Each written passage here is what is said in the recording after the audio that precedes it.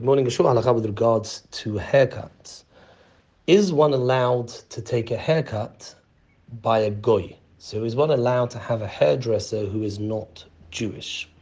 The answer is the Shulchan Aruch does mention that one is not allowed to be alone with a goy, lest the goy harm him.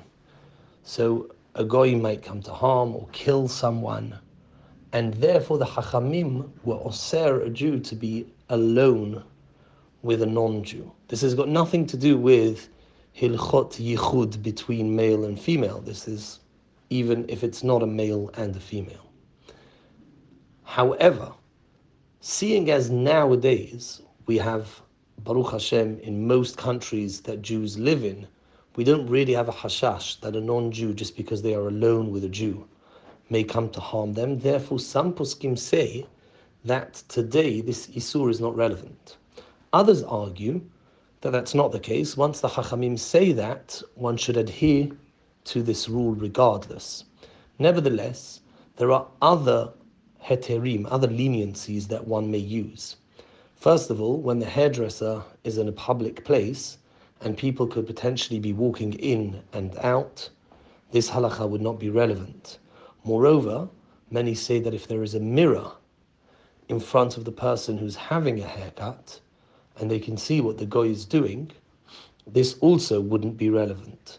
Furthermore, if the person is an important person, somebody who is slightly well known, and therefore goy wouldn't want to harm lest the goy become in trouble, there again, poskim say that this would be permissible.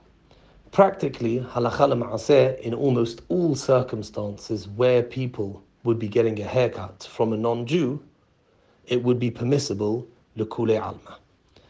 Nevertheless, there is one point that people should bear in mind, and that is that the Kaf HaChaim and the Ben Ish Chai do mention that based on a Kabbalistic idea, it is better for a person to get their hair cut by another Jew.